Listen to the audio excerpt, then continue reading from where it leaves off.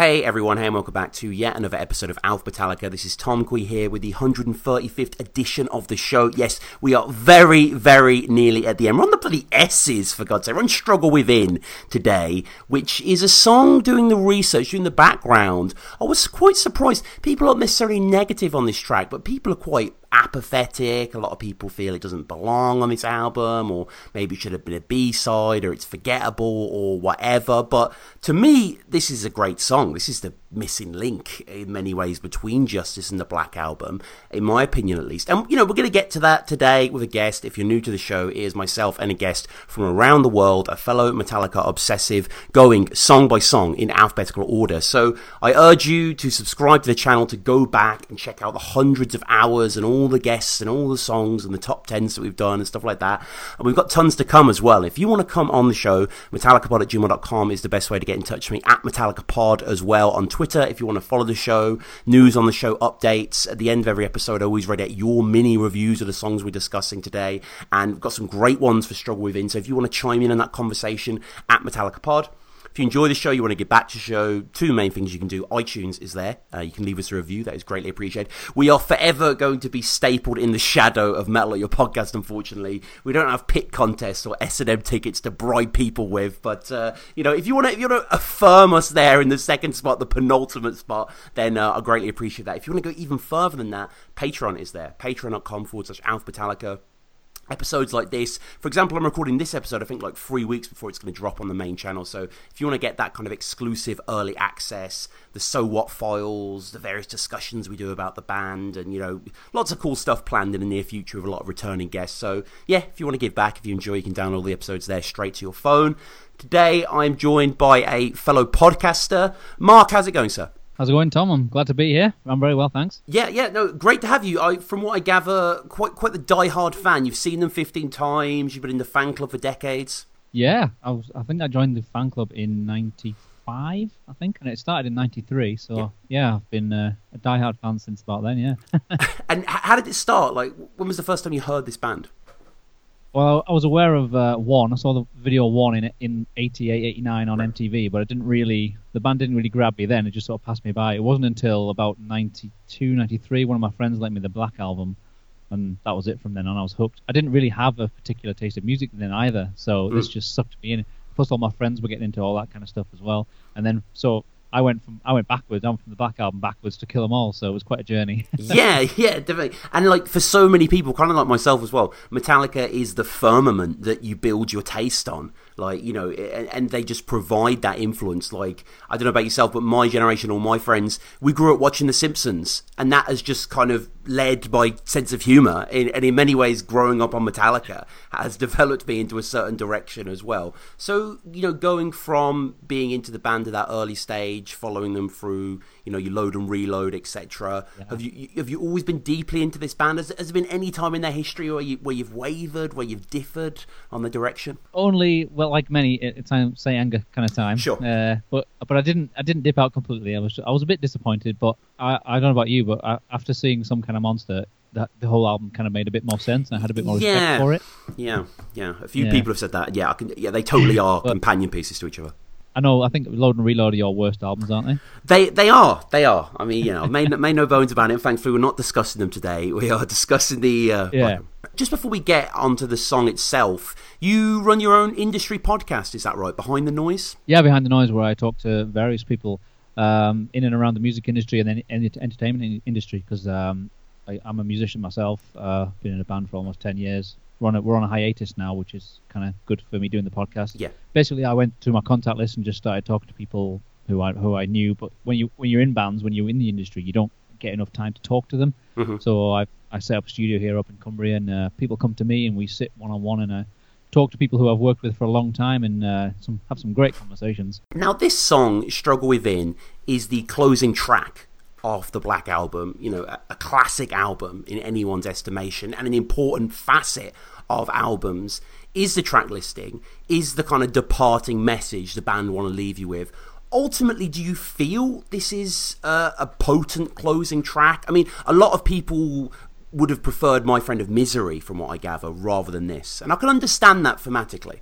No, I think it fits perfectly, and it was actually the last song that they. The only reason I found this today. The only reason it's last is because it's the last song that they wrote and recorded. Right. So, I think it fits perfectly. I think it finishes the album on a high note. I think rather than My Friend of Misery is a bit slower, a bit more ploddy, but you know what I mean, melodic, but not quite as. It's good to finish on a high note, I think. Yeah, definitely. And in terms of My Friend of Misery stuff, like I like the idea of the album ending as the volume drops on the bass note, but this does make more sense to me. Yeah, and it was surprising that it was recorded last because.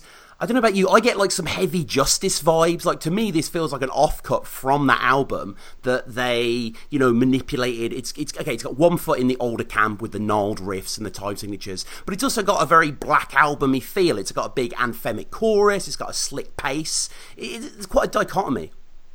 Yeah, I think it would fit on. It would have fit on Justice as well. You could imagine it with that sound, with the the sort of more high end, less bass kind of sound. But I think it's definitely the fastest and most aggressive song on the Black Album, which is probably why I like it. It's I think they've maybe felt that they needed something like that when they got to sort of finishing the album. So we need, how Hardwired was written the last minute because they needed an opener. Yeah. Maybe kind of that thing when they were finishing the Black Album.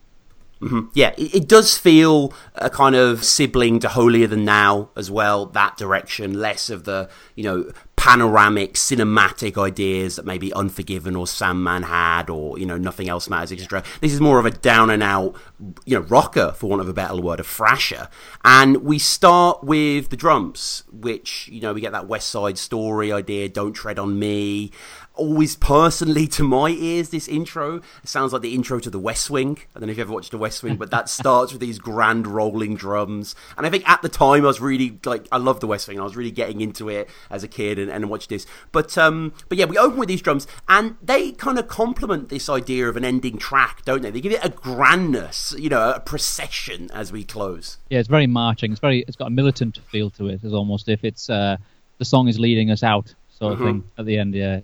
It's got that very sort of uplifting intro. I was looking at the when they played it live for the 20th anniversary at I think it was in Prague, was it? And that intro worked live so well, I thought. Yeah.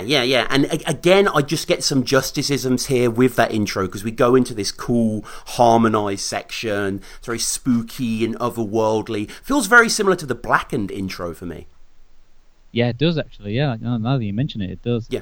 It's got a very I'd say aggression it's the most aggressive song on the album, and it kind of I remember at the time it kind of took me by surprise, which I guess in hindsight you have a different opinion of it. But I remember when I first heard it in the early '90s, being very surprised by that track versus all the previous tracks that I listened to. Yeah, it's kind of like the same way the band in concert will often strap So What right near the end, just when the energies may be flagging, just to kick you in the balls.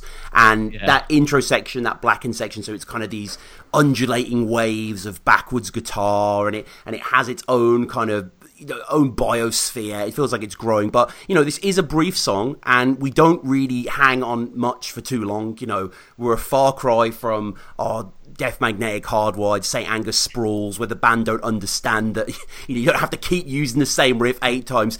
We get a chug, and within 2 or 3 seconds, James is singing over it, and James really rushes in a good way, quite urgently into the track, full-blooded, doesn't he? He's just there barking. You don't get time to gather your belongings, and then suddenly there's a stop, and then suddenly the song's charging forward again. It's relentless. Yeah, I don't know if that was because they were in a hurry to finish it. Yeah, maybe they literally were. Yeah, but he certainly barks. The lyrics are barked at you, I thought. Yeah. Almost like someone shouting at you, sort of telling you off almost. yeah, definitely. There's such a command, such an authority here. But it grabs your attention, though. It grabs your attention. That's part. After that intro, it catches you off guard almost. Yeah, it does feel. It really feels like he's reaching out for something to feel, as the opening line is speaking about, and it just has this great sense of pace to it. And Lars I love on this track. I think this is our first taste of Lars as we kick into it, but he really keeps up. He's really pushing things forward from the back. Yeah, it's one of the more upbeat ones, as we said. He really nails it, I thought. I think there's another one of those epic sort of combos of rhythm guitar where Hetfield and Ulrich have really locked in. But considering it was written quite late and it seems quite hurried, I think they struck gold on that one. Yeah, they did. And James, he just imbues such character into the verses. The stutter that he does, and then on the second verse, the pressure upon you is unreal, and he kind of strangles his voice, and you hear the guitar sort of waver in time with him. And it's just those little touches, these nuances that they're so aware of, that they just, project throughout the song, that make the quality so much higher rather than just a sort of generic thrash riffer, I think that's one of their trademarks. I think is his pronunciations, the way sometimes the guitars go in and out of sync with each other, the guitar and the drums. His definitely some of the way he pronounces his words, I think, is very unique to. Sometimes it goes with the drum beat, or sometimes it'll go with the guitar riff. It's very unique. Mm-hmm. And what do you think of throughout the song? There's kind of the secondary voice barking, the call and response, hypocrite, what the hell, Hetfield answering these. Yeah, I like that. It's a bit different from. That's another thing that sort of sets it apart from some of the other tracks. Is some of the gang vocals. I think it works because it picks it up in certain sections. It separates it from the other sections as well. Mm-hmm. And we get into the chorus, which again is kind of a call and response thing. And you mentioned them playing it live before, and I did watch one of the performances. Maybe it was a Czech performance.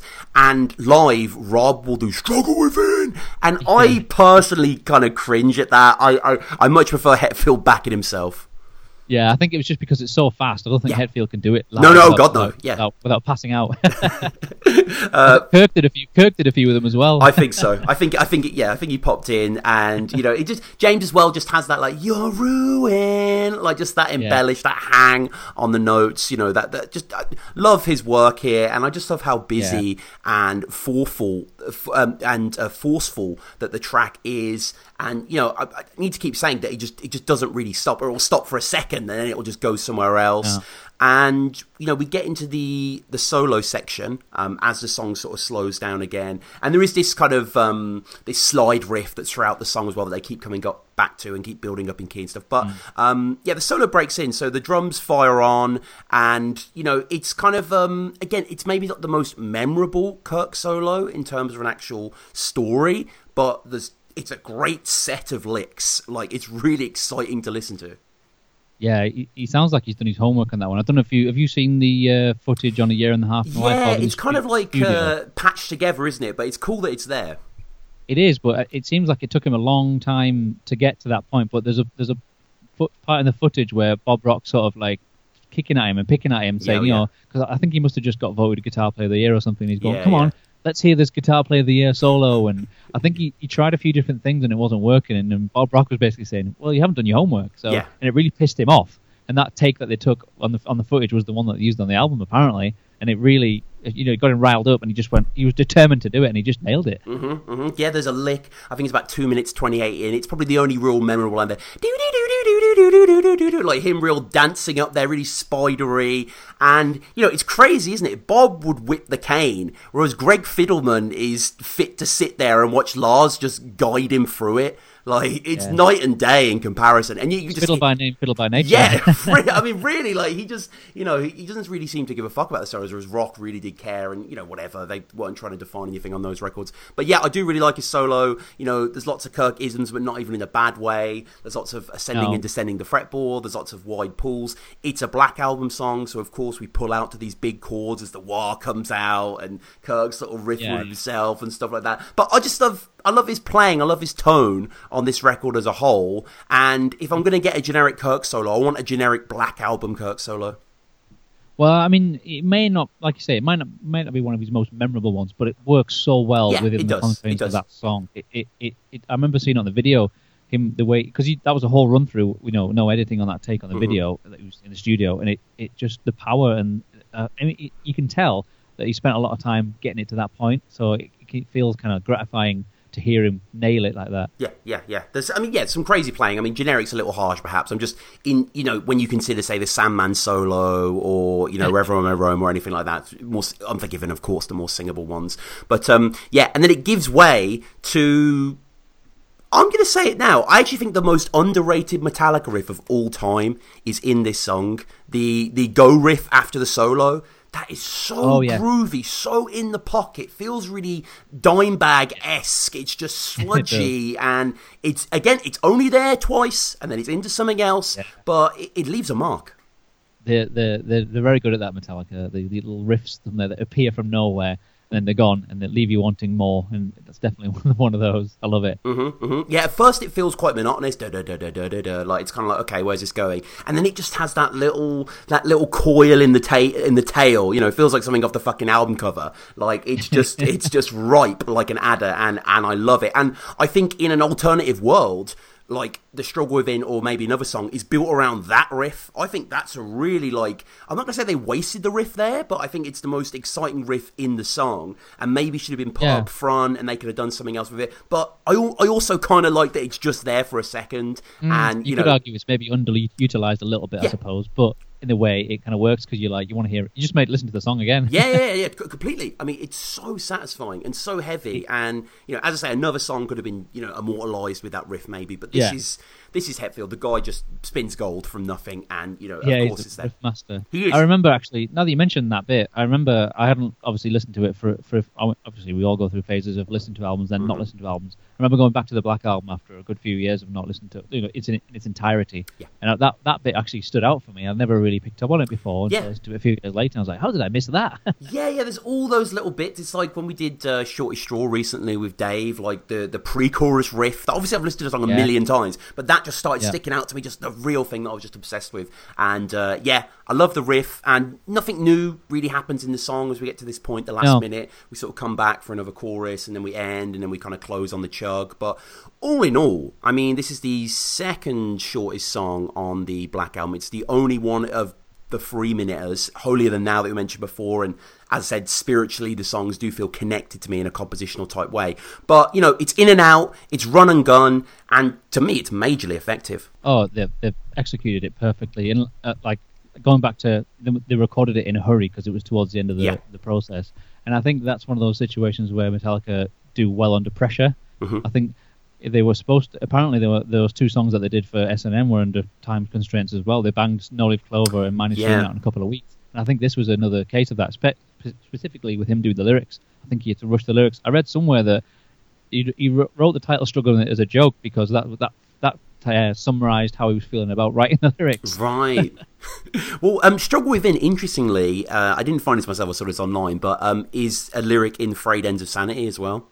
Struggle Within triggered again. Now the candle burns at both ends. So maybe he was getting a little meta within that. And he also talks about in this, it's some sort of idea of like a feeling and being defined by that, and not reaching out for something to feel. And people are talking about the unnamed feeling, and I mean it's a little bit of a stretch, but what about the lyrics then to you? How do you read into them? Are these just this confessional Hetfieldian soliloquy? Because when you understand the context that they're literally rushing to end this song, not that they're bad lyrics at all, I think they're up to the caliber of the rest of the album, but they're not like a memorable piece of writing. It's not like fucking Yesterday or something, No, well, maybe that goes back to the time constraints, but to me it just seems like an angry young man.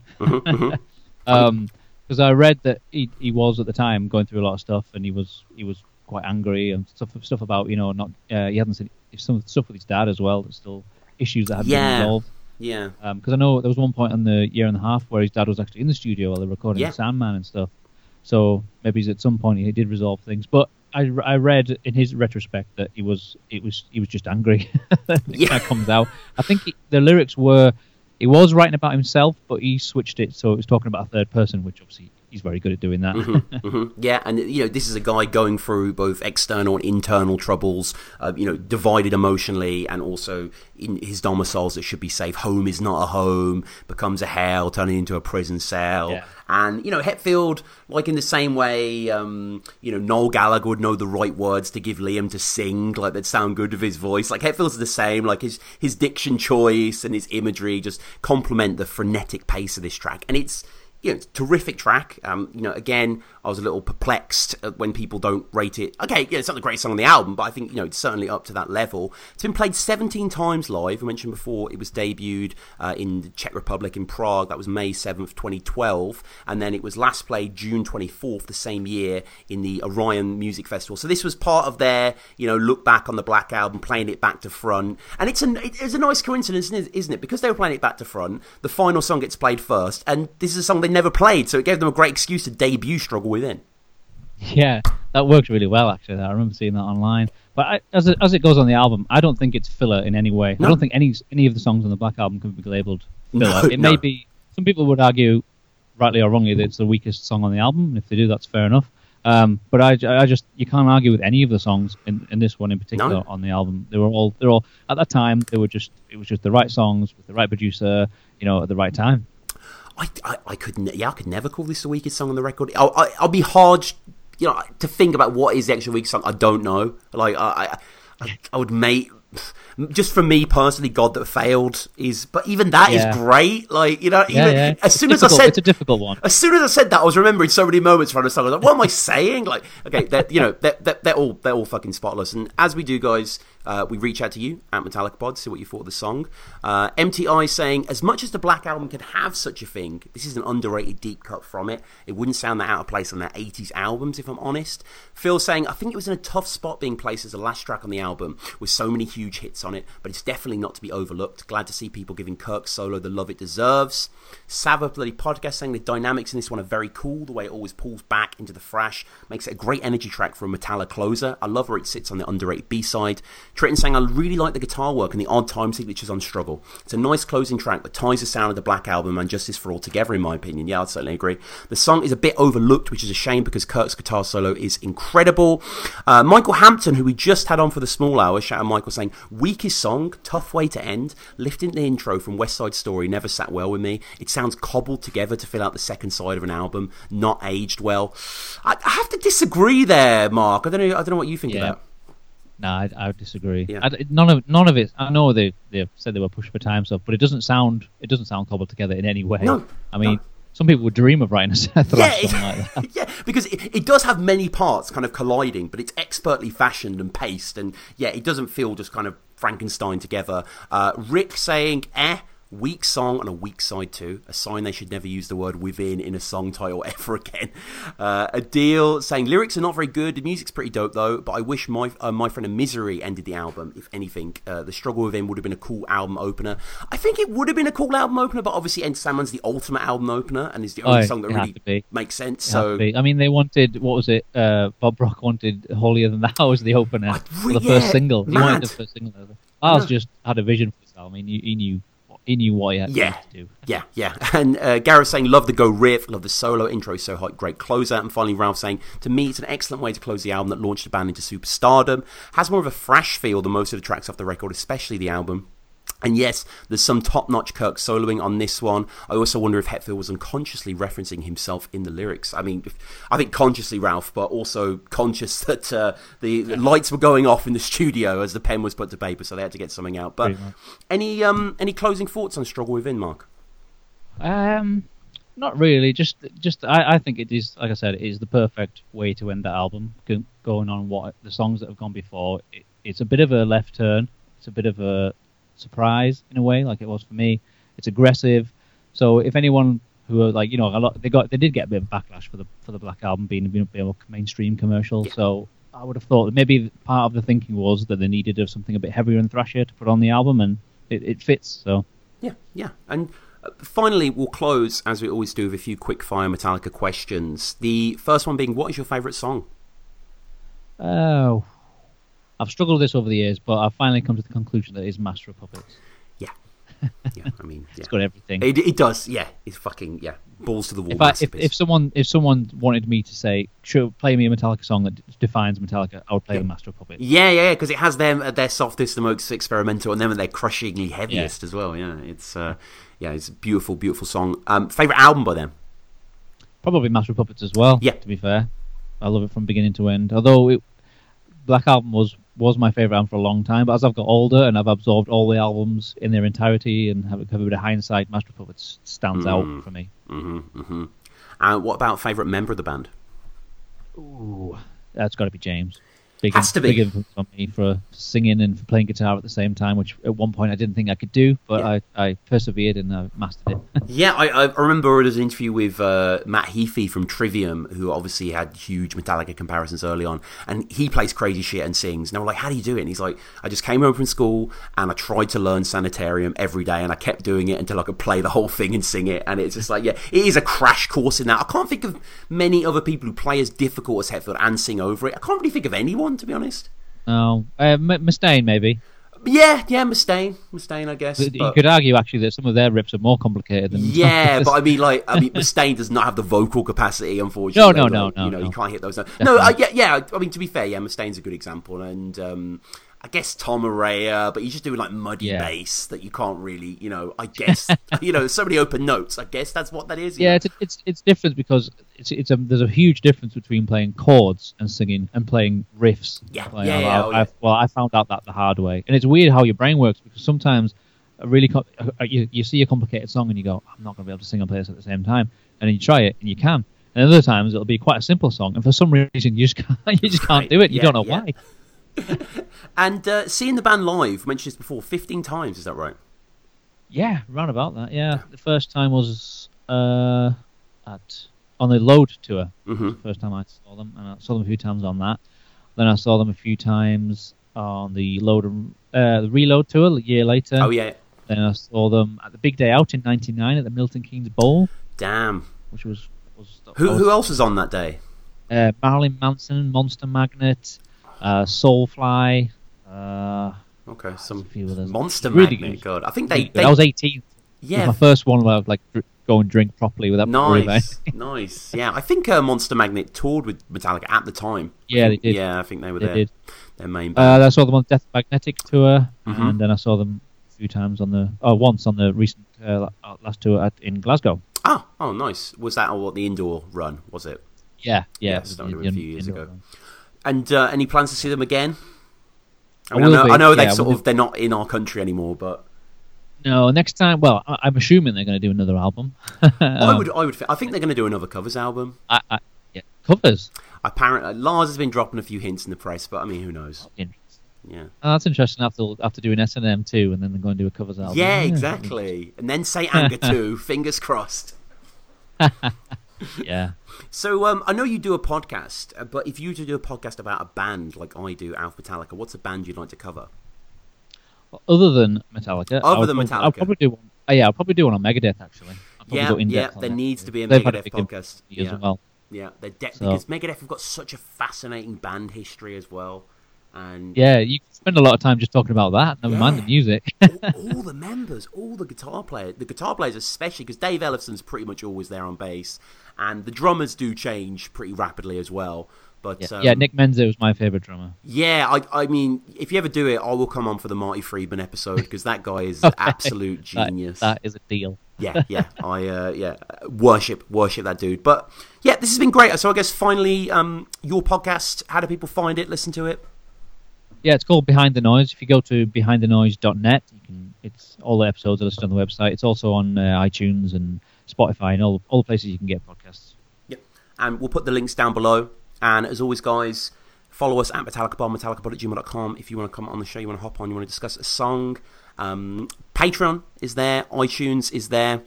We got some cool episodes coming up shortly as well. Next week, we got Suicide and Redemption and Sweet Amber. And then we break into the teas with That Was Just Your Life and The Thing That Should Not Be. The Form Within with none other than Clint Wells is returning to the show for that episode.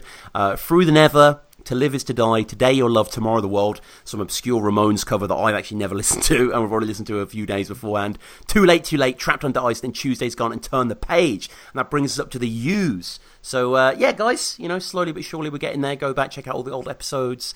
Get in touch with me. Alpha Metallica.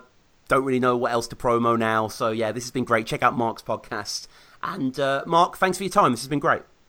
Yeah, thanks for having me. I've really enjoyed it, and we'll do it something again sometime in the future. Definitely. But, thanks again, guys, and cheers, Mark. Thank you.